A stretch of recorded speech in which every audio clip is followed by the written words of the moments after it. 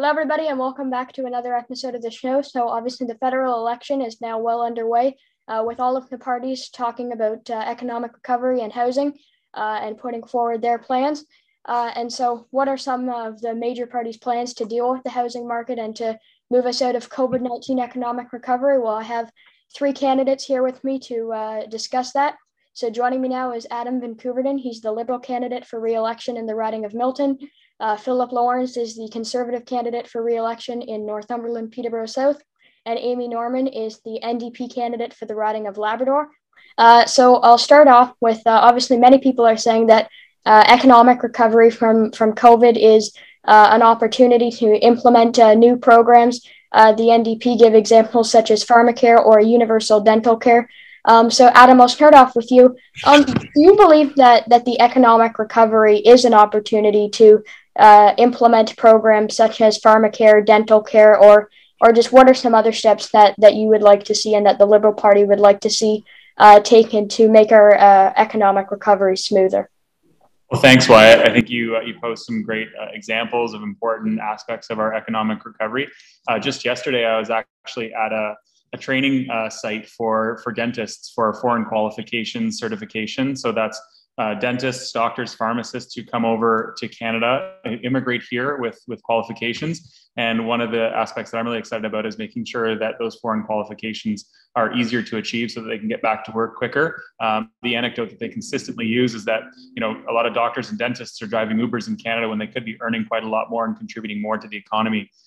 So one of the most important aspects of our plan for a more resilient economy that I'm a big fan of is creating 1 million new jobs and restoring pre-pandemic unemployment numbers. The Liberal Party was really proud of the fact that our unemployment numbers were the lowest ever in Canadian history in 2019 before the pandemic hit. So we got to get back there. And I think the Liberal Party is well suited to help get Canadians back. Obviously, the government doesn't create all the jobs. We've got to create and produce an environment conducive to building jobs. But the other thing that I'm really excited about, just lastly, don't take up too much of your time, is the Canada Workers Benefit. This is an important thing that I've been looking at changing for a long time, actually, because the Canada Workers Benefit will provide an additional $1,400 per year for lower income workers, and it'll pull an additional 100,000 Canadians out of poverty. Okay, Phil. So to pose a question to you now, the Conservative Party has been critical of the level of debt that the Liberal government has spent during the pandemic. So often giving the examples that they're leaving behind too much money for future generations. But oftentimes the Liberal argument to this is, and I've heard it from people like Sean Fraser and others, and it's just without these supports, Canadians would be in an even worse position because they didn't have the supports available to them. So what would be your response to that, and just why does the Conservative Party believe that the ongoing debt is a problem?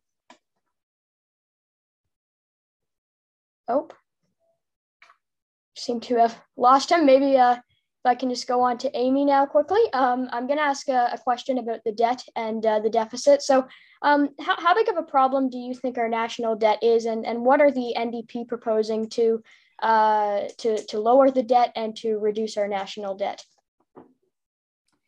Yeah, certainly. I think, our national debt levels to a certain extent are worrisome.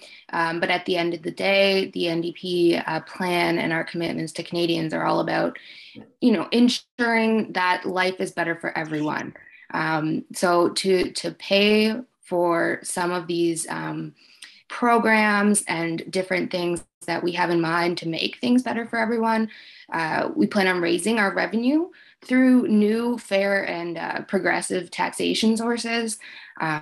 So, not just going further into debt, but actually raising our revenue with new sources, closing tax loopholes, ensuring the ultra-rich pay their fair share, ensuring that internet giants, so tech companies like Facebook and Google, pay their fair share here in Canada.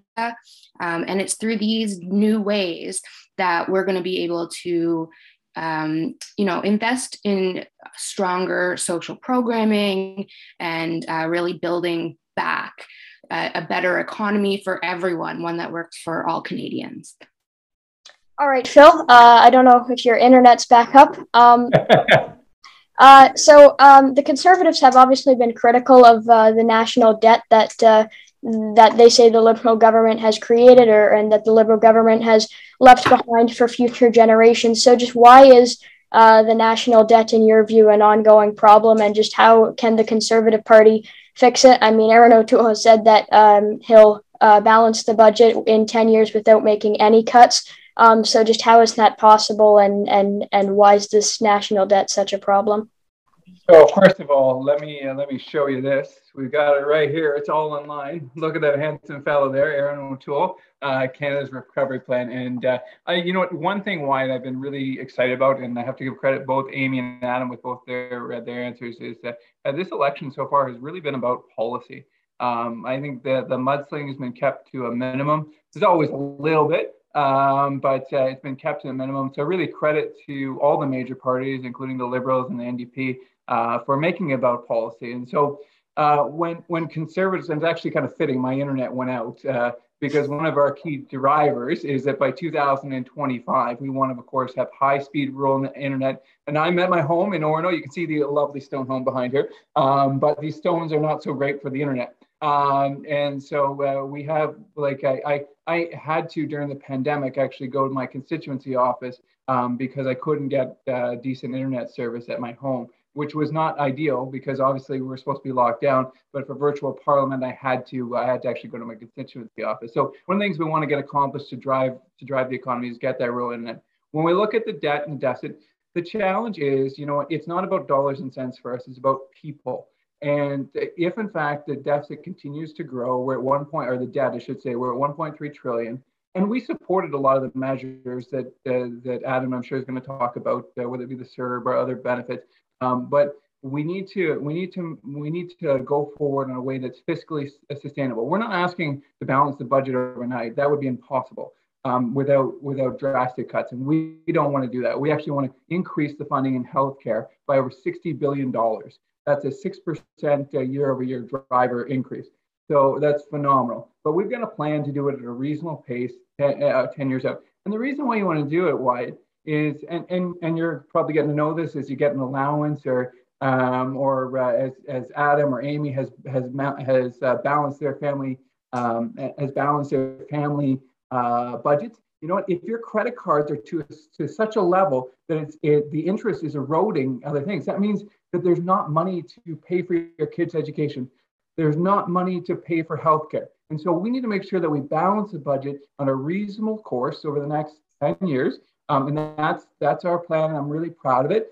So that we can make sure that we're not saddling you. Right now, we're at $40,000 or $50,000 that why you already owe the federal government. We need to make sure that growth is limited going forward. So because it gets to a point where it's just not fair putting all that debt onto you, Wyatt, and onto, you know, my son JT and Maggie. And so we have an ethical obligation to the next generation to make sure that debt doesn't crowd out their future.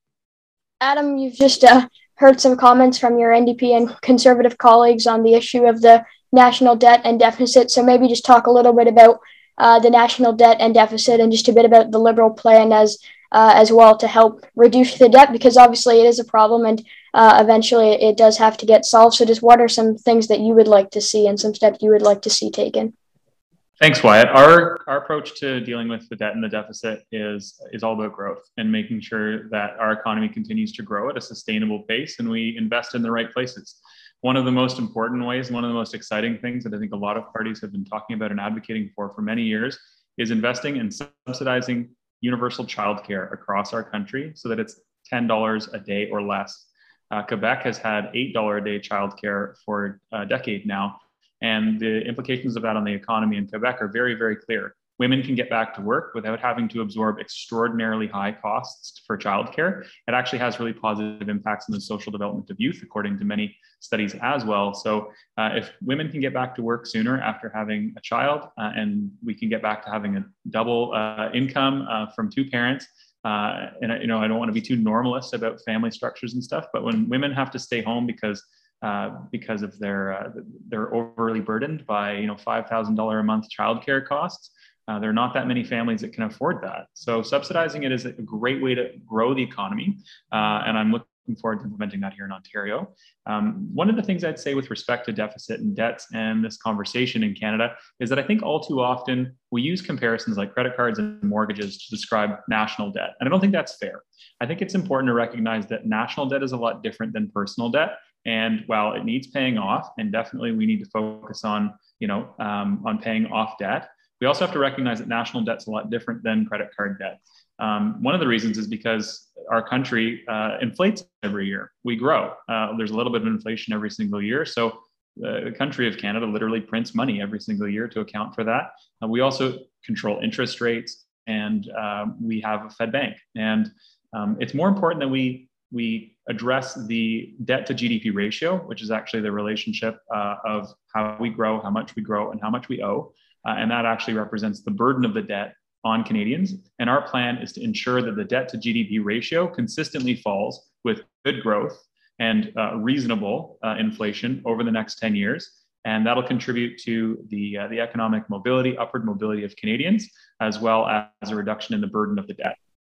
All right, Phil, and so I'm going to move to a new topic now on housing, which is obviously a big issue as well during this election. And so in terms of, your party released their housing plan a couple of weeks ago. So maybe just take a moment to outline some of the main points of your party's housing policy, and just why you believe your party's plan is best, and why it's better when you compare it to the plans of the other parties.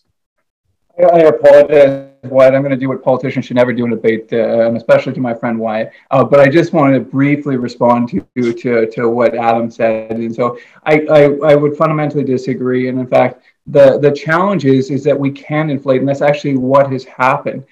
Inflation is out of control. We're at 3.7%. And what that means is the cost of everything goes up. If you've been to the grocery store, strawberries have gone from $1.99 to $3.99. And when the Prime Minister said, and I say this with love and respect, when the Prime Minister said, "Forgive me if I don't care about monetary policy," he was basically saying, "I don't care how unaffordable life gets for people." And so we cannot inflate our way out of it because it hurts our pensioners.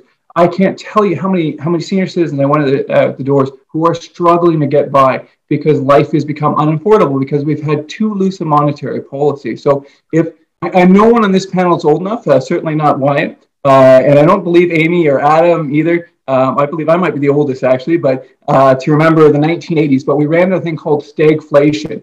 And what happened there is because we let monetary policy go wild, we ended up with mortgage rates of 18-20%. We had inflation rates out of control. And we're not there yet. We're not there yet. And I kind of outspoke. I'll take back. I didn't say inflation's out of control. We're on a trajectory to get it out of control. And I apologize, I overstated there. But if we let that happen, well, because of the way that we have so much debt, both provincially, individually, and federally, it would be substantially challenging. And so we can't let inflation, and we certainly can't let interest rates grow dramatically.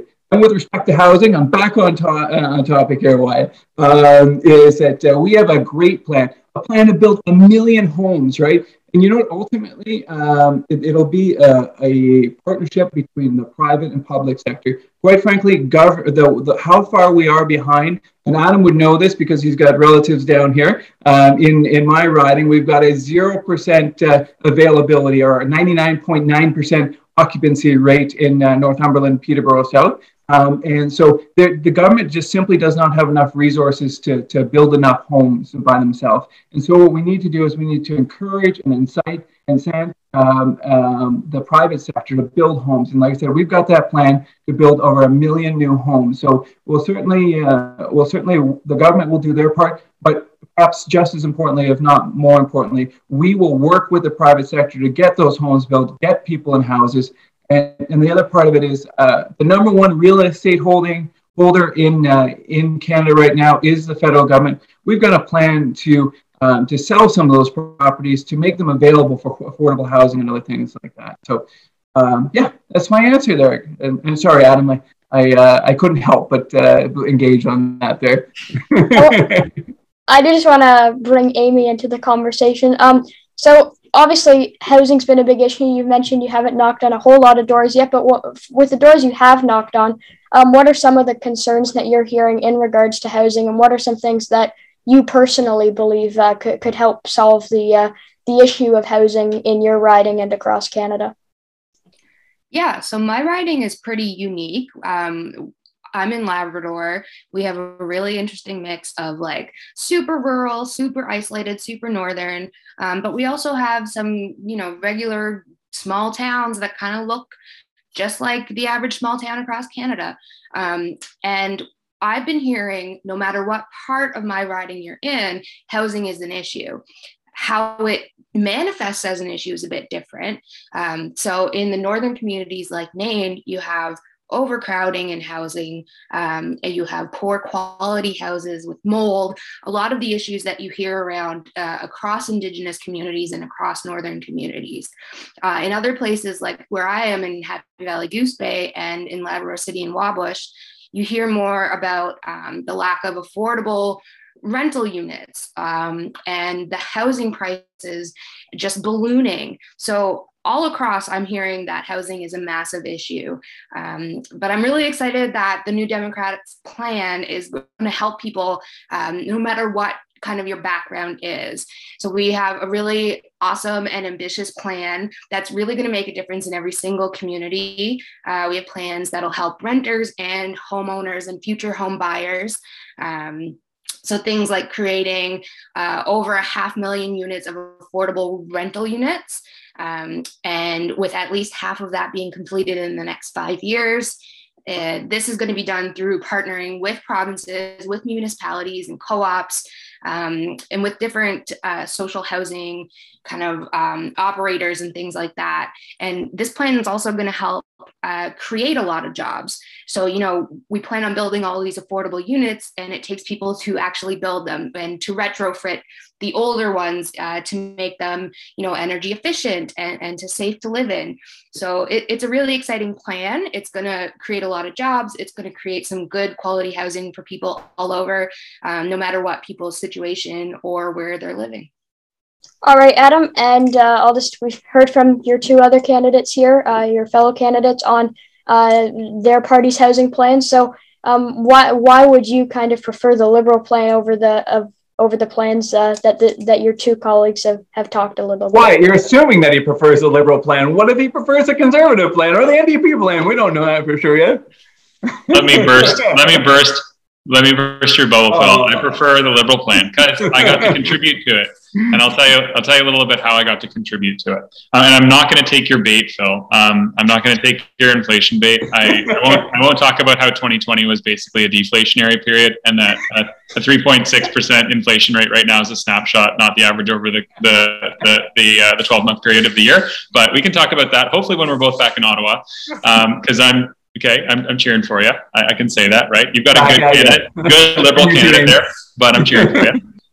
So our Liberal housing plan is the most ambitious. It's also the most feasible, and I'm proud of it because I got to contribute to it. I ran on a housing first platform in 2019 because I'm a proud co-op kid. I was raised in co-op housing, community housing with my single mom. My dad was always in the picture. I don't like to suggest that I didn't have a great dad because his name's Joe, and he lives in Peterborough, just north of where Phil's at. So, and I love my dad, but my mom raised my brother and I in co-op housing. So I've always been a huge advocate for co-ops. And I've been, anytime I had the chance to talk to Chrystia Freeland or Ahmed Hussein or the Prime Minister, I talk about the importance of making sure that co-ops are in the mix. And I heard my new friend Amy from Labrador talking a little bit about co-ops as well. But our housing strategy is threefold. The first is to unlock home ownership. And that's a whole bunch of strategies to make sure that home ownership is a possibility, more of a feasible outcome for more Canadians. That involves building 1.4 million homes. That includes some retrofits and some repairs as well. But it also includes getting to a down payment faster with a rent-to-own program, tax-free account to save up for your first down payment. And we're also going to make the first-time homebuyer program more efficient, more effective, and more flexible because, as the Conservatives have pointed out, it hasn't helped enough Canadians. So we want to make sure that it can, because it has helped quite a few people in my riding, because the whole first-time homebuyers incentive has a large city addition, and it goes up to $780,000. And that's great for my riding because there's lots of first-time homebuyers in the $450,000 range, and they've been able to access 10% of their home value through the CMHC or draw from their RRSP for tax-free. So it's been working here, and I hope it can work in more places across the country. The second aspect is to build more homes. Like I said, $1.4 million homes. We're going to give the cities more tools to build more homes. We're also going to build more not tax. We're going to build more not-for-profit homes, more homes that are rent-geared income, and we're also going to have a rent-to-own program. We're also going to help generations of families live together by introducing the multi-generational home retrofit and renovation tax, which is great for ridings like mine, where I've got lots of triple generation homes, lots of grandparents, parents, and kids living together. The third thing that I'm really proud of, we're going to continue to protect your rights and bring in some new regulations to protect home buyers through the process of buying a home. That includes banning blind bidding. So blind bidding is the process where a real estate agent can just ask for blind bids, and that happens sometimes here in my riding where the second bid is $100,000 less than the first bid. I find that fairly exploitative on the buyer. I know that a lot of real estate agents enjoy how much money it makes them, but that doesn't mean that it's right. And we're also going to establish other rights like a legal right to a home inspection, a requirement to disclose all of the parties involved in home ownership. In addition to all that, we're going to crack down on speculative buying and foreign buying by people who buy homes from overseas as an investment to rent out to Canadians. This is the big one for me, Wyatt. I don't believe that every time a Canadian pays rent, they should be paying off somebody else's mortgage. That's why I believe in more not-for-profit housing, more co-op housing, and more rent geared to income that the government should subsidize, because housing is a human right. And it's one of the biggest reasons that I ran, is because if more people had access to co-op housing, then more moms like mine wouldn't have to make the tough decision between kayak lessons and great groceries. My mom was able to afford both, and that's how I got to the Olympic Games. And since Amy's up in Labrador, I will acknowledge that the kayak that I used is an invention of the Inuit and many other northern peoples. And I'm very grateful to be able to use that boat as a white guy from Oakville to race a couple of Olympics. You're welcome from my ancestors. Nakamik or Kian Manuk. I don't know which Inuktitut you speak. Nakamik, yeah. And I'll just pose one last question. Hopefully this panel was able to persuade some of my listeners to vote for either one of the three parties. But for people who aren't yet persuaded, we'll start with Phil. Why should people consider the Conservative Party across Canada? Yeah, we have a bold plan, that's over 160 pages that goes through and will secure the future for Canadians. So, one, we want to secure economic growth by bringing 1 million jobs back to Canada. We want to increase and support our healthcare system by increasing healthcare funding by over $60 billion. We have a plan that's fiscally responsible that will balance the budget in the next 10 years. We want to secure mental health by putting in a 988 number so that anyone's having a mental health crisis, they get the resources they need. This one's very important to me. I've had 2 people in my circle commit suicide during the pandemic. And so oftentimes it's a matter of getting the help you need right away, not tomorrow, not next week, not next month, but now. And so anyone who's in a difficult situation, Conservatives make it so they just have to dial 3 digits and that help will be there. And other than that, I would just like to send out all the love in the world to everyone out there and know that they're loved. And thank you guys. And this was an awesome panel. Love the policy discussion. And this is how politics should be done, if I can be so bold. All right, Amy, and same question to you. Why should people consider the NDP platform? Thanks, Wyatt. I think our platform is really exciting, and it shows a lot of courage. The NDP, we can really create the kind of future that, that is needed right now, where we take care of one another, we look after each other, we look after our neighbors, we develop that strong social safety net with things like national pharmacare and national dental care, good, affordable national child care, affordable housing, and just make sure that everyone has what they need to live their life and live it happily and healthily. I'm really excited for what we're doing. And I think, people are ready for another option. So I hope you consider it. And it was great talking with you all. Yeah. And Adam, why should people consider the Liberal platform?